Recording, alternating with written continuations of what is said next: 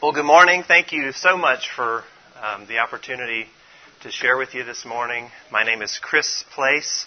I am Associate Program Director at the In His Image Family Medicine Program in Tulsa, Oklahoma. And I am the Director of International Network Programs for that organization, In His Image International.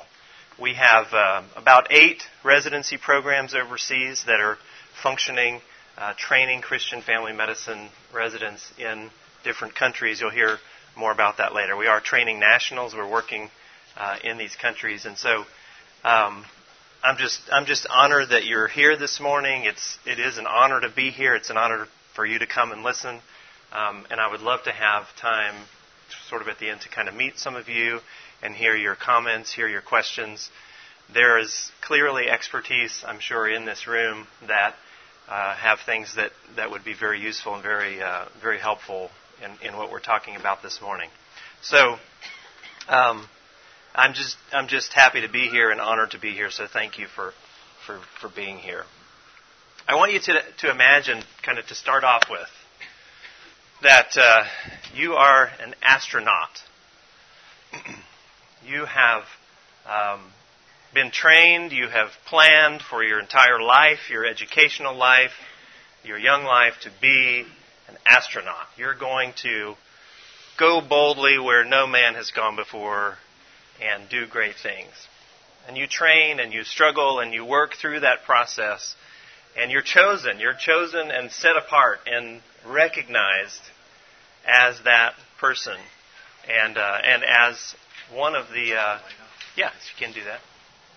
Oh, you can't see my Marsscape there. Yeah, let's turn that off.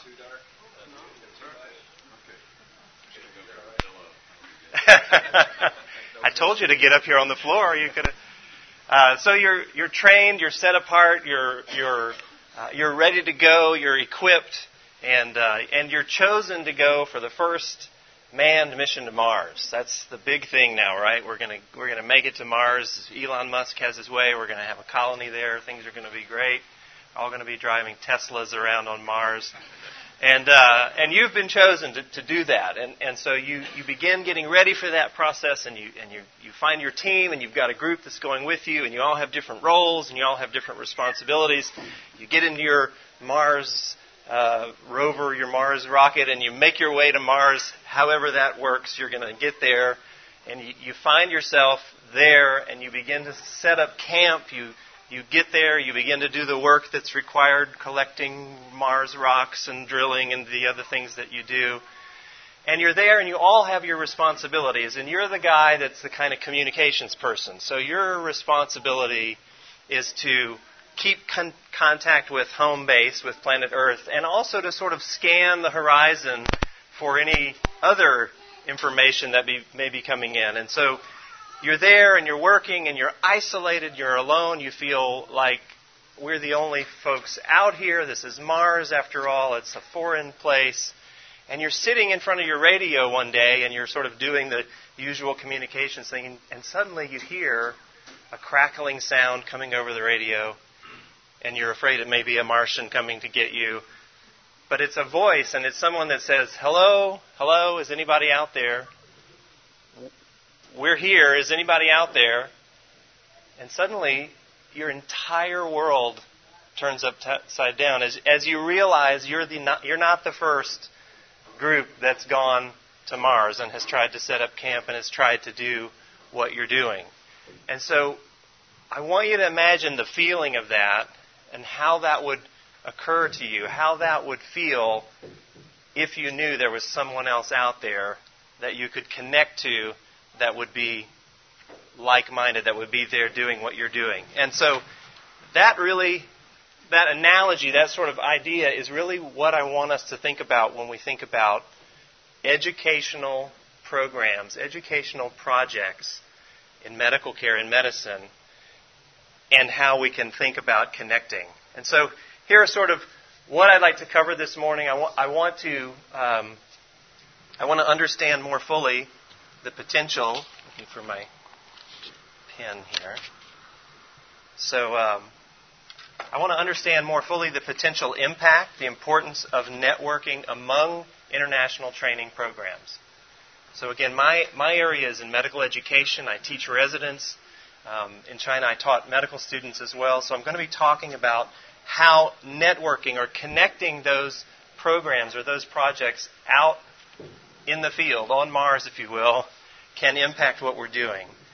I want to identify some key differences between networking and other forms of affiliation. Certainly not taking away anything from that home-based connection, from that affiliation with planet Earth, if you will.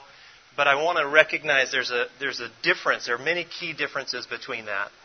And then I want to talk a little bit about some of the tools, some of the things that we have used in collaboration, some of the things that we've done well, some of the things that we've not done so well, mistakes that perhaps we've made.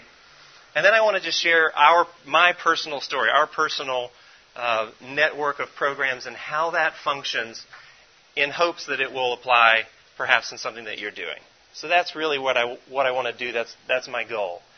A bit of a disclaimer, I am a family medicine physician. Family medicine is certainly God's practice. It's God's reason for doctors to be. But if you are not a family medicine doctor, this applies to you as well. So if you're in surgery or you're in anesthesia or you're in some other program and you're interested in education, these things are applicable. Although you're going to hear a lot of family medicine because that's who I am. So what do I mean by network? Very just basic stuff. We're talking about interconnectedness, an interconnected system of things or people, a communication system consisting of a group of broadcasting stations. So broadcasting is important because if we're out there and we're doing our work and we're collecting our Mars rocks and we're not broadcasting and sharing what we're doing with the other pieces of that network, then we're not really functioning as a network. We're functioning as something, but we're not functioning as a network. So broadcasting stations or broadcasting locations, and then, of course, to communicate with and within a group. So these are all pretty simple concepts. Another aspect of this, or another instance of this I think we've seen in the past couple of decades, is the so-called community of practice. How many of you are familiar with this term, communities of practice?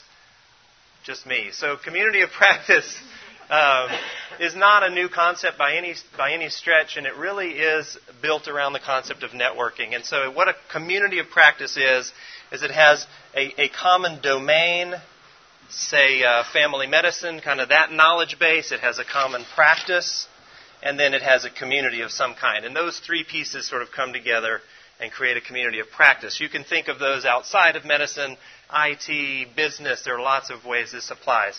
I kind of liked this little graphic at the bottom here. So the little people, the little members of each practice, each place, come together with a common theme or purpose. Let's say family medicine or medical education as a missions methodology, and they build trust among members in order to share tacit knowledge being the knowledge that's gained through experience and sort of on the job, on the fly, that can't be learned from a book. Tacit knowledge develops shared practice, which creates collective intelligence. This is really starting to sound like Star Trek now, the sort of the Borg. But collective intelligence, which becomes implicitly held knowledge. And again, that is sort of the concept of connecting these places or these activities into a community of practice.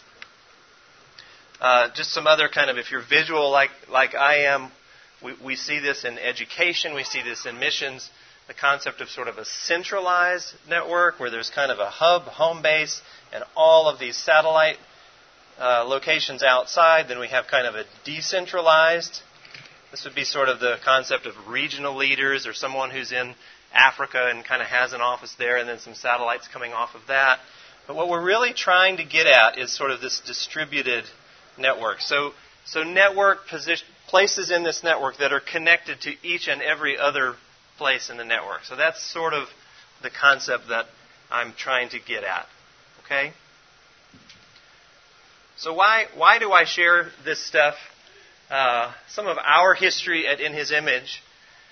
We began having missionaries who were doing training, who were doing family medicine education, and they were programs and projects and plans. They were not in competition. It wasn't like we were recruiting the same group of people. We were often in different parts of the country or even different countries.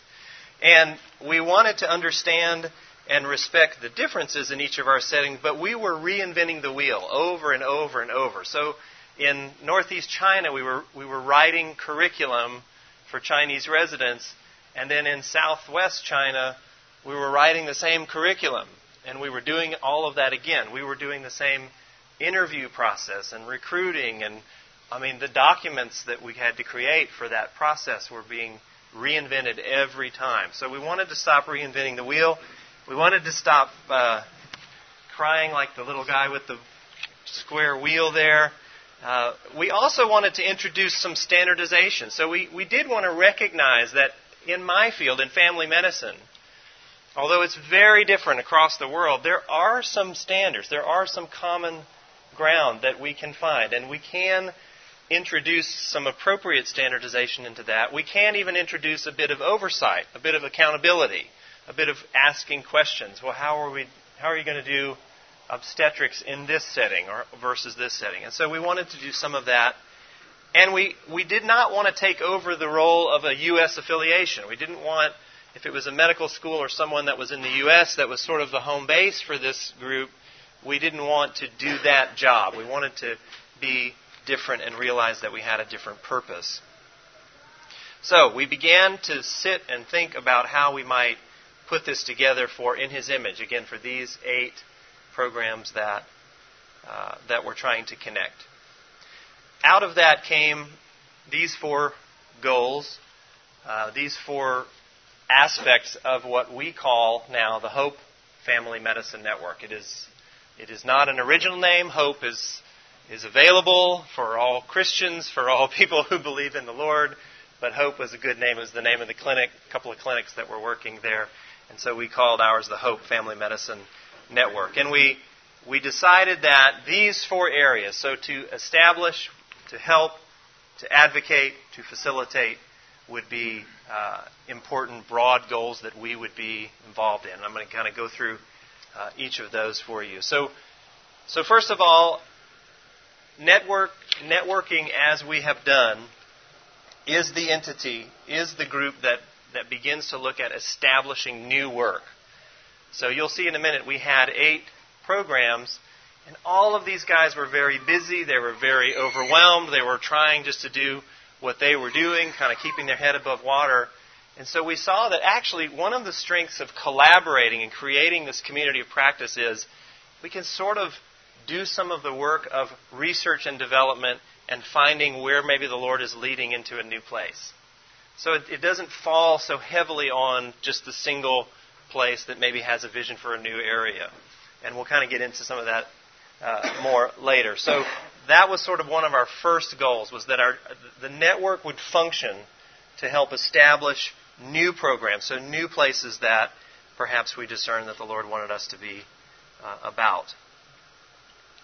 Secondly, we wanted to be a help. We wanted that structure to help the members, the individual programs, be better doctors. That was sort of obviously the first step. We really wanted to see that one of the outcomes of being part of this network, part of this group, is that your practice of medicine in that place is better than it would have been without collaborating, without connecting. It's sort of that collective knowledge we talked about previously. So we wanted to help with the provision of excellent primary care, and we also wanted to make these programs the very best quality medical education that was available. We wanted to encourage these members to be doing the very best, the most excellent education in that site. And so that was part of the function of our network, was to help members improve their primary health care and the quality of their medical education. So establishing new programs, thinking about research and development, where is the Lord leading as a group, and helping members improve these things. Number 3, the individual programs that we're involved with, they need a lot of advocacy. Often they really are sort of out on Mars. They really feel that isolated. They really feel alone. They really feel like there's no one advocating, telling anyone else about what they're doing.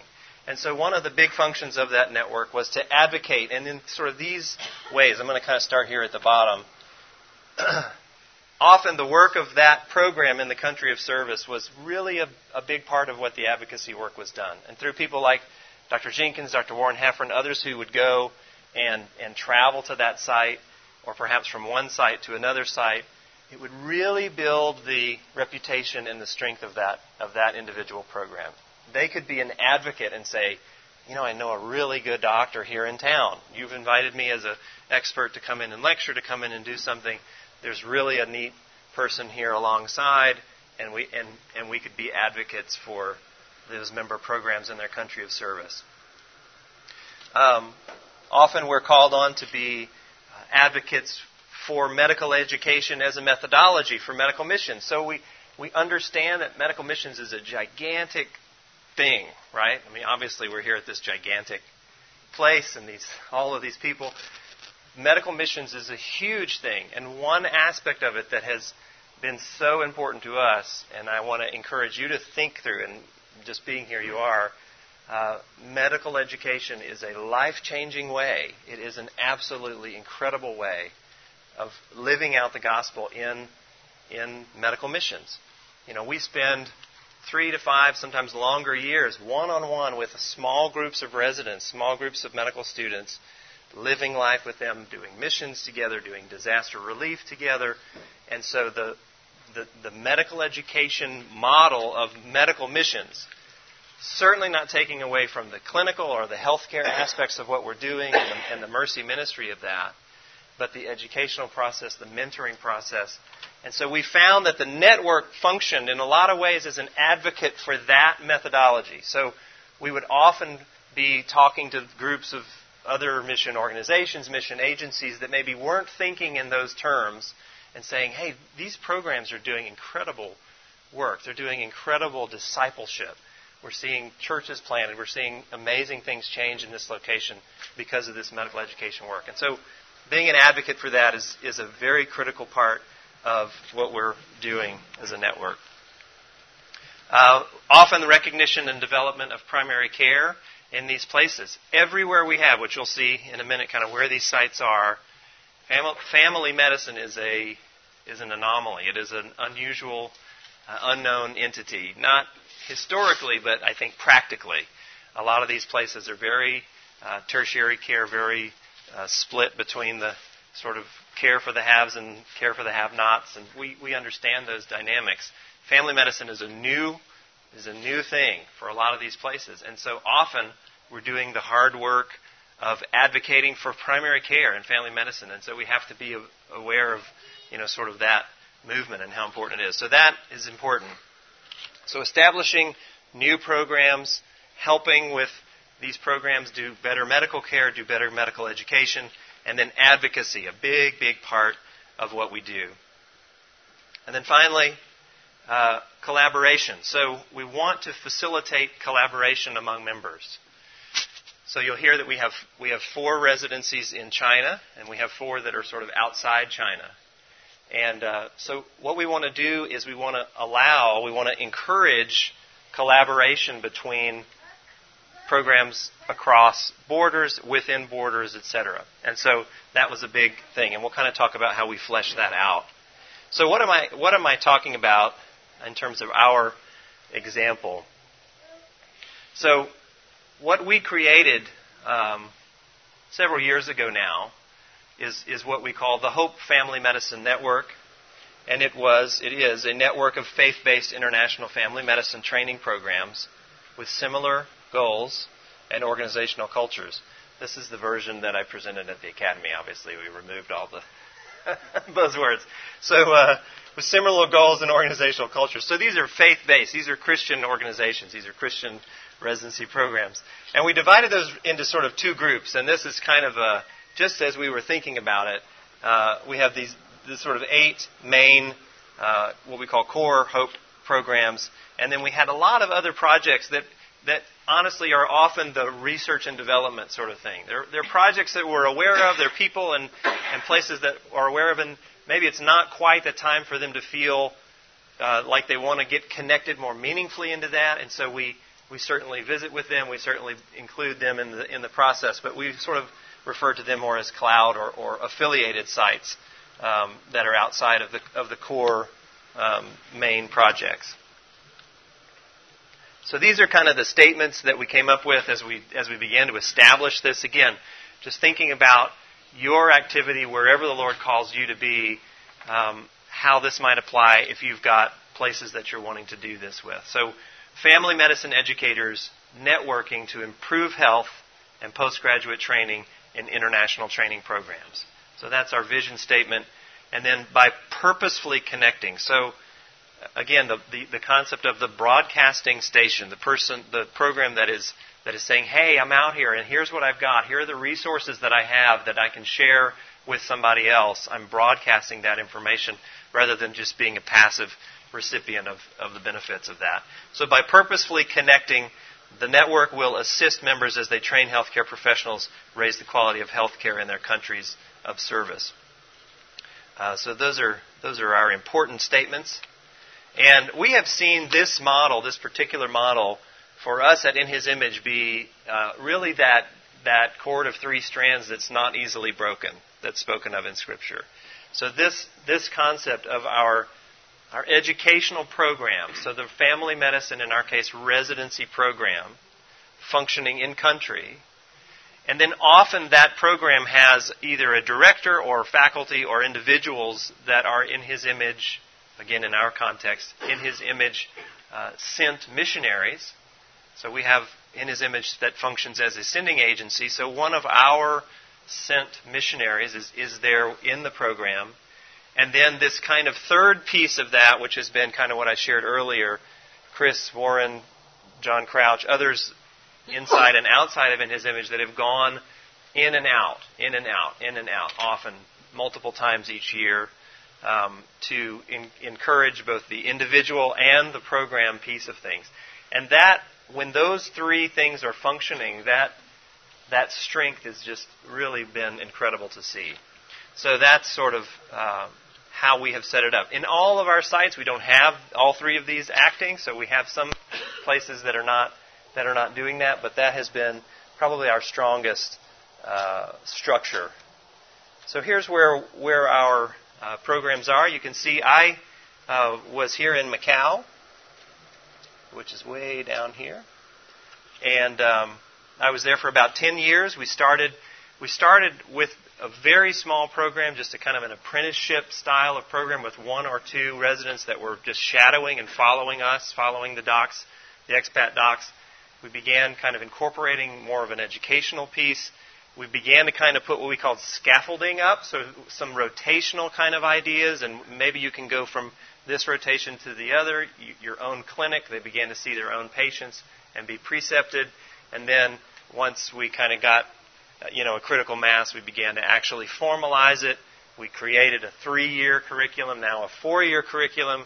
We began to look at hospital rotations. It grew from sort of in an organic way from just one or two students that were following us to a full residency program. And so that's what happened in Macau. Similar thing happened up here in the Northeast in Shenyang.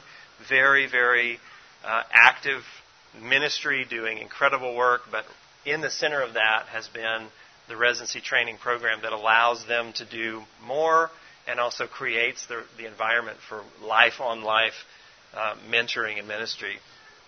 A couple of other China programs way down south in Haikou, and then Wuhan kind of in the center of the country. So those are our 4 China programs. We have programs then in Horn of Africa, and then in Almaty, Kazakhstan. See if I know my geography here. Kabul, Afghanistan, and finally Aswan, Egypt. And so you'll see that we just kind of have a motley crew really of groups that are in different places.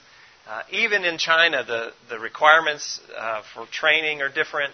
The population, of course, of patients that they're caring for are different. So there's some differences and difficulties even within the same country. Certainly across to Kazakhstan or Egypt. There are a lot of things that we need to learn and things that are different.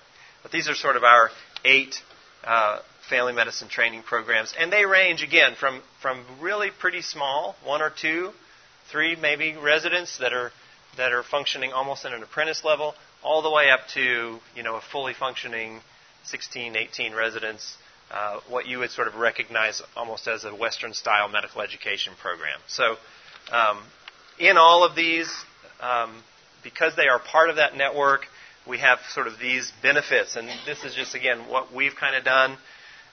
We have a lecture database that's available. We share that information, and that, obviously, we have shared faculty, so often a faculty member from one program will go and visit and stay, for a month or 2 in another of our programs. It's much easier for me in Macau to travel and do that in Shenyang than to come from Tulsa or Louisville and make that a trip. And so you can kind of see how a network becomes very powerful in that case. So shared faculty, resident exchange. So in Northeast China, that program is very, very active in pediatrics. So we have a lot of orphanage ministry there, a lot of kids. And we don't have very many children in Macau because we just have casinos, and they don't let the kids go into the casinos. So we don't have a lot of pediatric patients, and so often we would send our residents up to Northeast China where they would get incredible opportunities for education, but also for ministry and to learn how to minister to kids that don't have a family. So resident exchange. In the U.S., we are willing and able to recruit for these programs because of our connection with them. We help with fundraising, obviously. That's a big part of what we do. We also do this kind of, when it is helpful for these programs that are part of the network, we will do a joint certificate. So if in some of these places, accreditation is non-existent. So there's no governing board, there's no one that certifies and says you're an official, whatever.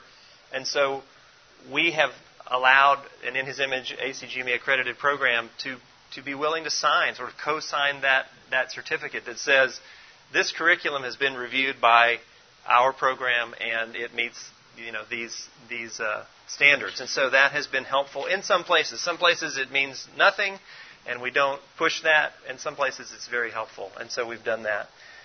We do advertising, obviously, for them if they want to do that. We have some web properties that are available if they want to use that.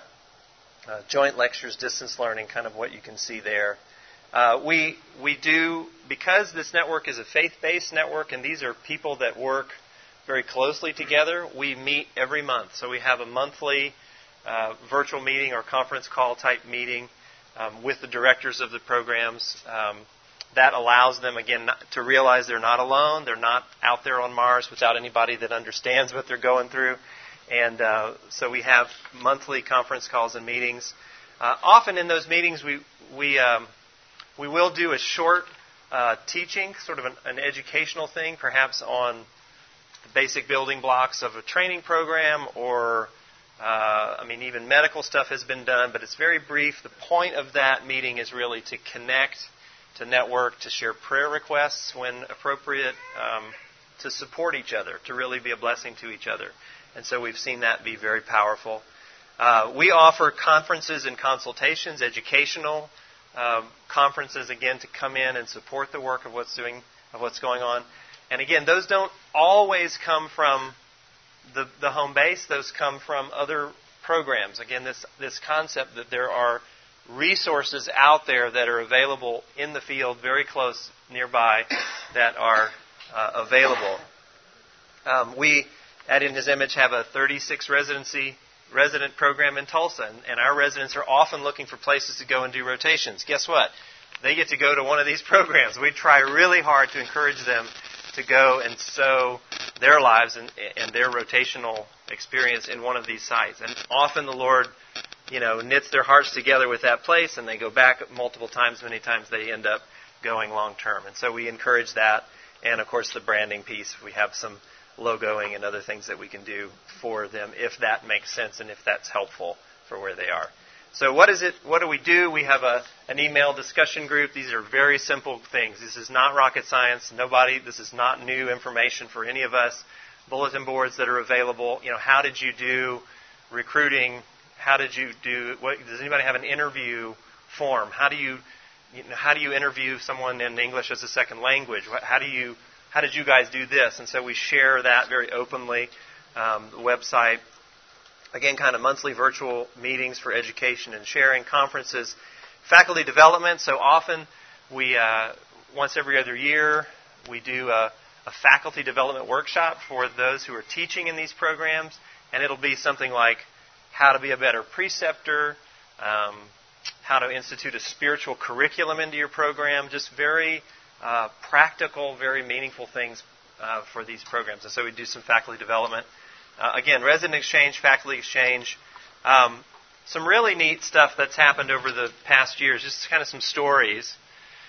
So when I was in Macau, the Sichuan earthquake hit. This was 2000, I don't even know. Big earthquake out in West China. And we, as part of kind of our calling, we do disaster relief, and His Image is very involved in disaster relief. And so I felt the calling to go and help and wanting to go and be part of that.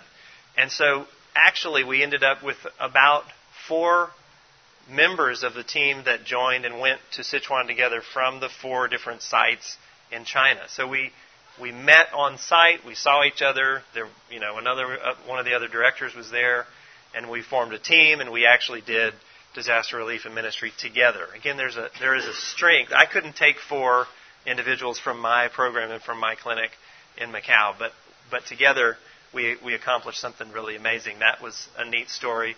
Here, just recently, I was in Shenyang in our program in northeast China, and we were sitting at a board meeting, and there in the room, we had a conference call going with one of the residents from Macau, who is also a member of the board of our Northeast program now. And so he was there.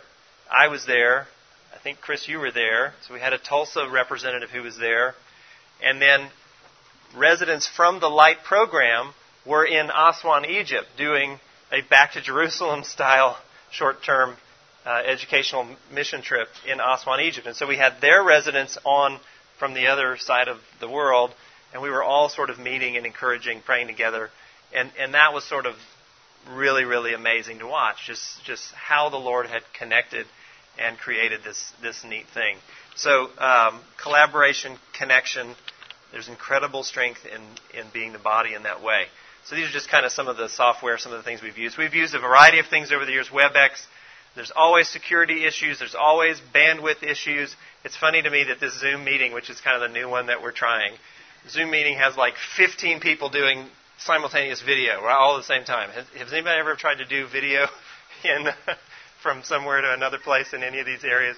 There's no way you're going to have that screen. You're going to be lucky if you get audio that comes through in some of these places. So we often have issues that we have to deal with some of these meetings, but that's just kind of the way it is. We also have one of our directors who famously calls in from every possible place. He's called from the back of a truck on the way out to the countryside. He's called from the back of a motorcycle, with his phone going. And we say, turn off your video. We can't see you, or we can't hear you.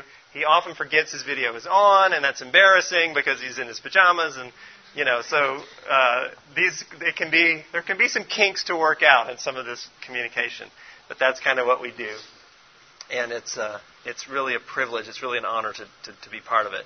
So, again, I hope that I've tried to show you some of the impact, some of the importance of this concept of networking, of connecting educational processes, educational projects, and how that can really impact the work of each individual site.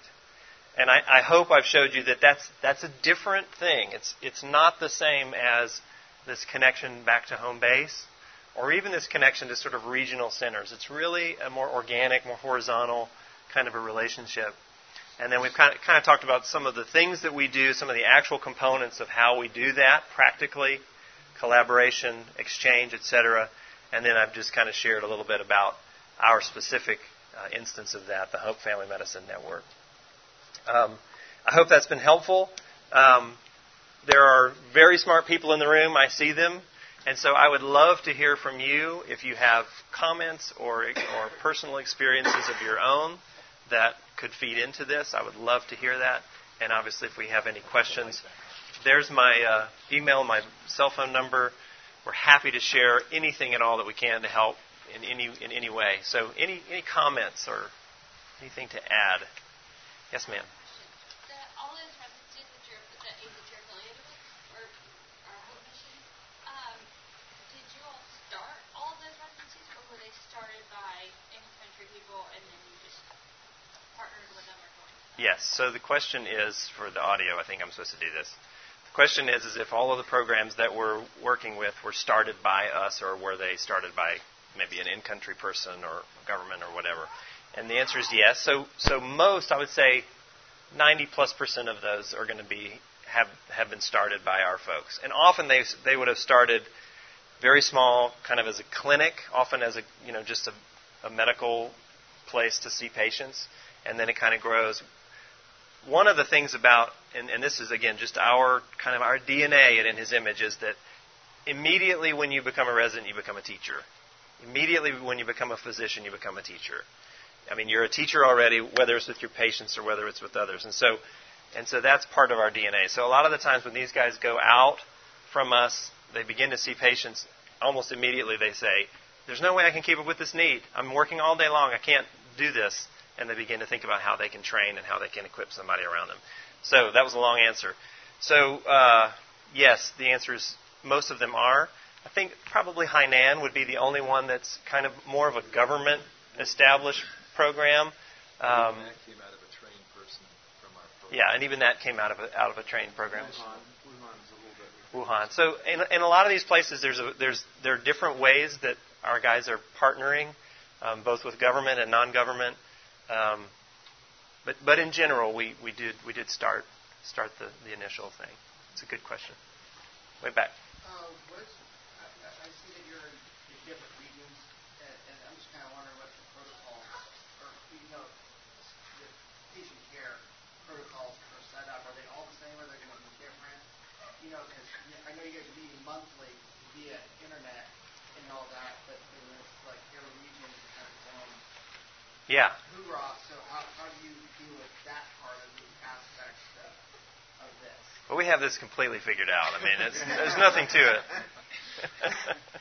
No, it's actually I think what we try to do is we try to see the strength in different experiences in different places. And so, for example, Shenyang may be very, very active in HIV work. So they've got a fairly active or passion for HIV work, whereas Macau or Wuhan doesn't have that. And so we'll learn. We'll sort of have this shared tacit knowledge that's brought down, or our residents are sent there, or we go and learn. Macau is a big tuberculosis place, and so that was an area medically where we could sort of help. When a new site was dealing with, hey, directly observed therapy is new for us, how did you guys implement it in the residency? So we had sort of done that, and so we could kind of share that knowledge. In terms of getting into the clinical day-to-day work, though, we pretty much leave that up to the site to decide what the standard of care is and what the best is there. Yeah. Just to add to that, the models are different from country to country, too. In some countries, they work in the hospital, out of the hospital surgery. In some, they're just in the clinic and do very little procedures. Most of that's, at least to a large extent, determined by the medical system within which they're operating and what they will allow the primary care physician to do. Yeah, and you have to go with it. Yeah, I'm just kind of wondering what the hiccups have been like, and because it's kind of like, I'm not a doctor, I'm a paramedic, and so it's kind of like in the States, I have one set of protocols, and then when I travel abroad, my protocols just Gotcha. blow out of the water, Gotcha. So, but I'm just kind of wondering how you guys have been able, because I teach on the side too, so it's kind of like, it's like, how do you guys get through the protocol hoops and, all that hoorah without stepping on anybody's toes? Yeah, we never step on anybody's toes. It's very difficult. We'll pray for you, because paramedic ministry is like the final frontier in these places. It's pretty amazing. Thank you for being willing to do that. Yes, sir. Do you have a question? Yeah. I just was kind of wondering how much language is a barrier and how you guys kind of overcome that. I'm sure that could be like a full hour topic. Again, we have no problem at all with language. No, it's the question is how language impacts this. Pretty much every site that we're involved in, medical English is a huge, huge asset. So most of our teaching, medical teaching, is done in English. And most of the sites that we are working in, that is a positive. So that's not even something that those who have language, like the residents, will say, we want you to teach in English. We would prefer that you teach in English, because that gives them an edge in the community when they go out, when they do other things. There are some exceptions to that, but most of the places we are, the teaching is done in English, and the residents prefer that we do the teaching in English. With that said, though, we always encourage those who are on the ground long term to be in language for heart issues and other things. But the teaching part is generally done in English. Let me just add to that.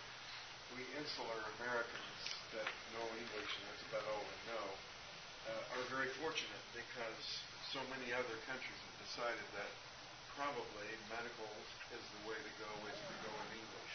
I was actually at a conference in which the Minister of Health of Afghanistan was talking with a number of Afghan doctors, and they were trying to decide, when we start to fire up the educational system in Afghanistan, shall we do that in Dari, or shall we do it in Pashtun, or shall we do it in English? And it was almost 100% said they wanted to do it in English, because that way they had access to the majority of the medical literature that was out in the world, and educational materials and so forth. So it was coming from an English perspective. So they were saying, we probably need to learn English, because that's where we're going to tap into the biggest amount of medical, informational, and educational kind of materials. So, fortunately for us stupid Americans who can only learn one language, that's kind of been the order of business, I guess. Yeah. Balance that, though, with the fact that you're not off the hook for language. It's still better to have language for that. Yeah. Relationships with your trainees. Yeah. Definitely. Is your Horn-of-Africa location pretty unique? I would imagine it's kind of a completely different practice setting. Do you have expats there as well, or what does that one look like? Yes, we do, to all of that. It is a very different site. It's a very challenging place. The director of that program is actually here, so I think he's still here. He hasn't left yet. Oh, okay. So there are expats functioning there. Right now they've got 3 family docs and a surgeon. The two family docs, there's a male family doc who was here, and then 2 family docs that do advanced OB, so they do operative OB, and then the surgeon who is a retired surgeon who does everything. I mean, crazy, does everything. And they've got about 16, I want to say. 6 per class, so 18 altogether. About 18 residents now. And I mean, if you were to meet Dave and know his heart, he's the perfect person for that place. I mean, everything is done very carefully, very cautiously, but also very intentionally and very evangelistically. I mean, he is very careful about the way he shares, but he's respected. He has a deep relationship with his trainees, and they have chats and they talk about a lot of things. But yeah, it's a very different place and a very difficult place. But yeah. We're here, ladies first. When you are particularly working with sort of government entities, I'm assuming a lot of these places that you're going, family medicine is not a known thing. How do you, for lack of a better word, sell family medicine as a worthwhile investment? Yeah, that's a good question.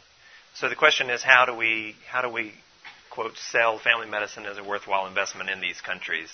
And I think it's both a one-time kind of let's have a meeting today, and it's a longitudinal, gigantic thing.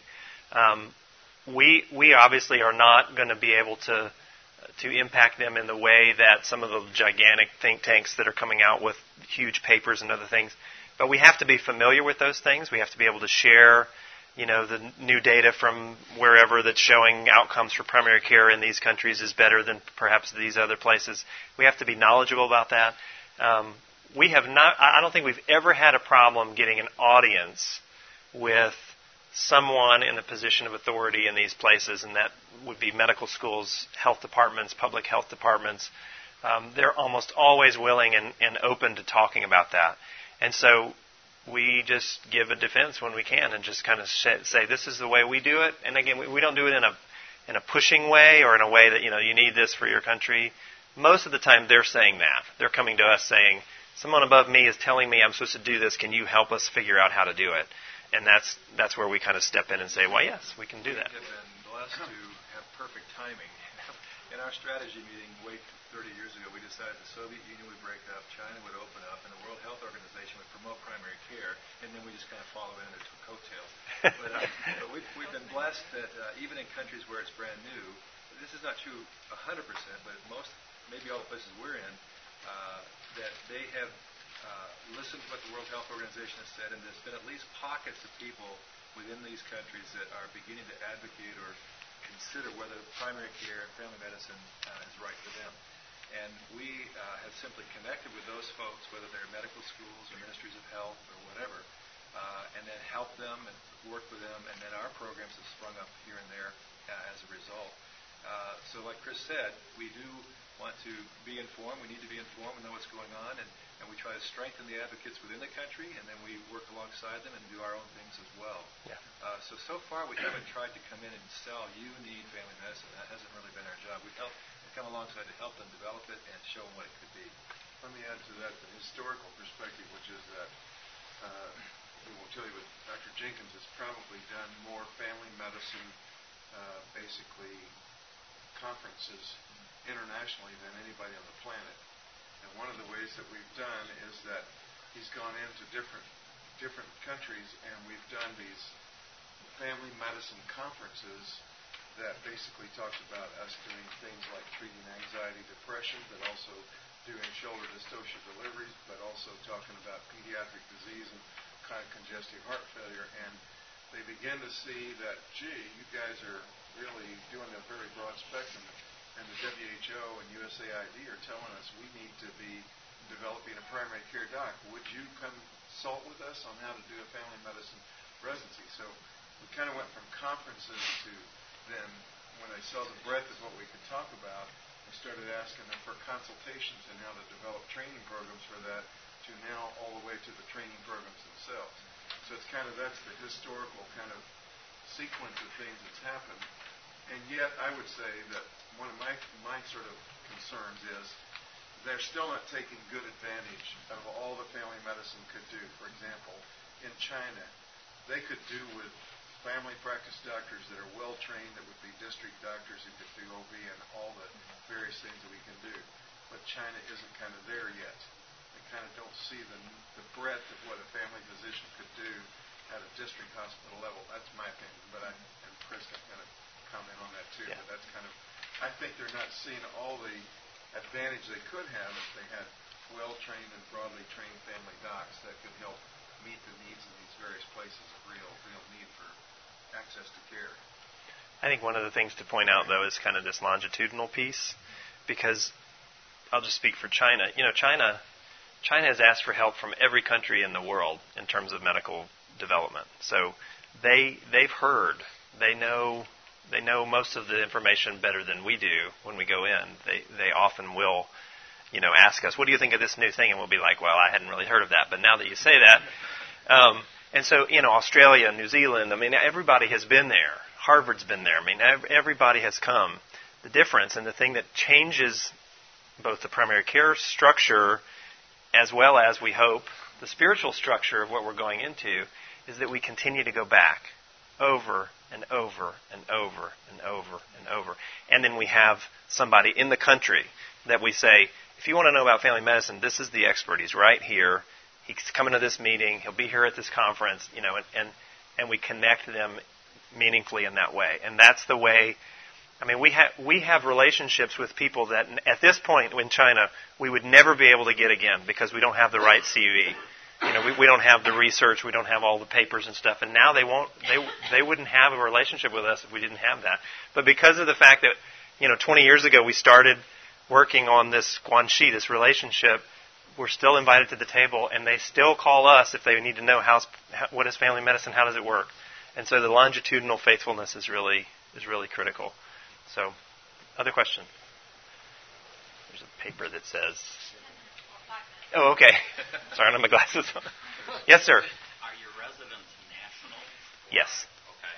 Have you considered having, like, Americans come if they feel like maybe long-term they would be called to an area? Yeah. The question is, are all of our trainees nationals? And yes, the answer is they are all 100% nationals. We do have American residents that will go as part of their training to be there for maybe a rotation or whatever. The problem with them going to do a residency there is they're not accredited back here, and so that would be tough. But we do have, the rotations that they want to do, or they're given credit for that when they're there on site, etc. So, yes, sir. You can guess what I'm going to ask. I'm just curious about whether you have vertically aligned systems that include public health community health. Yeah, so the question is if we have vertically aligned systems that include public health, community health. I would say yes when the area is involved in that area. In other words, we don't come in, as a kind of network and say, you need to have this connection, you need to have this in place. If we're asked for that information or we're asked for that input, we'll give it. And some sites are more connected than others. So in some places it's appropriate and it's kind of started that way. And in those cases we'll encourage and we'll be part of that. In other places, not so much. There's been a difference. So it requires a lot of flexibility, I guess, across what we're doing. We do encourage it. In a couple of Afghanistan and I would say Egypt both are doing community health as well as primary care and secondary care, that sort of thing. Mm-hmm.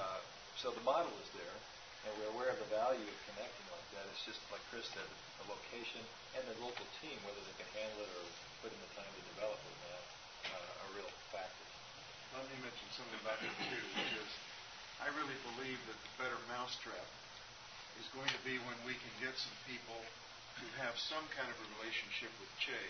I don't know who that would be. I'm just kidding, Jerry. I know you are the CHE man now, but where we could actually get CHE, mid-level practitioner training, and family practice doctor training who would be able to be district hospital doctors, put that together in an integrated training and operational sense. I believe it's the better mousetrap that would literally be able to change communities because you could have a full gamut of integrated primary care. And it really takes putting, I believe, CHE, mid-level training people, and family doctor trained people all together so that they're functioning interconnected and also that they're using each other's strengths to kind of put the system together. It becomes an integrated primary care system that then integrates with a secondary level system in any country. Anybody wants to do that? I think that's your ticket to fame and fortune. I believe the United Nations would come looking for you if you put that together, an integrated primary care model, and they would say, come teach us how to do this together. But we've got to get some people that understand CHE, understand mid-level practitioner training, and also family doctor training, and put those three together. That's good. Own personal, that's my soapbox. Well, we need to talk. Maybe time for 2 more questions. Networking happening right now. You see how that works? Okay, so 2 more questions. You mentioned fundraising as a benefit of this network. What is the typical source of funds for funding training sites, faculty, and resources? Yeah. It's good we have this one figured out, too. No, I'm just teasing. Most of our sites, we do not fund these sites externally. We do not provide salaries, benefits, expenses, etc. for these sites. So these are functioning autonomous entities that have their own business plan, their own budget, their own spreadsheets that they're working through. Having said that, we will often feed into that, either with opinion, expertise, and then even funds. If there are some special gifts or things that we can solicit for them, we'll often do that. If we have a grant or donations or whatever, they will often be, we'll direct them then to that place if we see that there's a need there.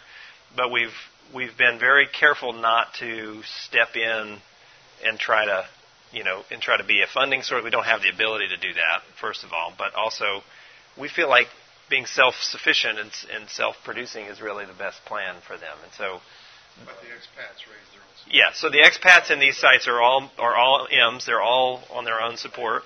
Yeah, and that's how a lot of these are funded. Programs are typically funded through the government. It's just different. Some through patient revenue, some through, Macau is completely patient revenue supported now. There are a couple of churches and others that support.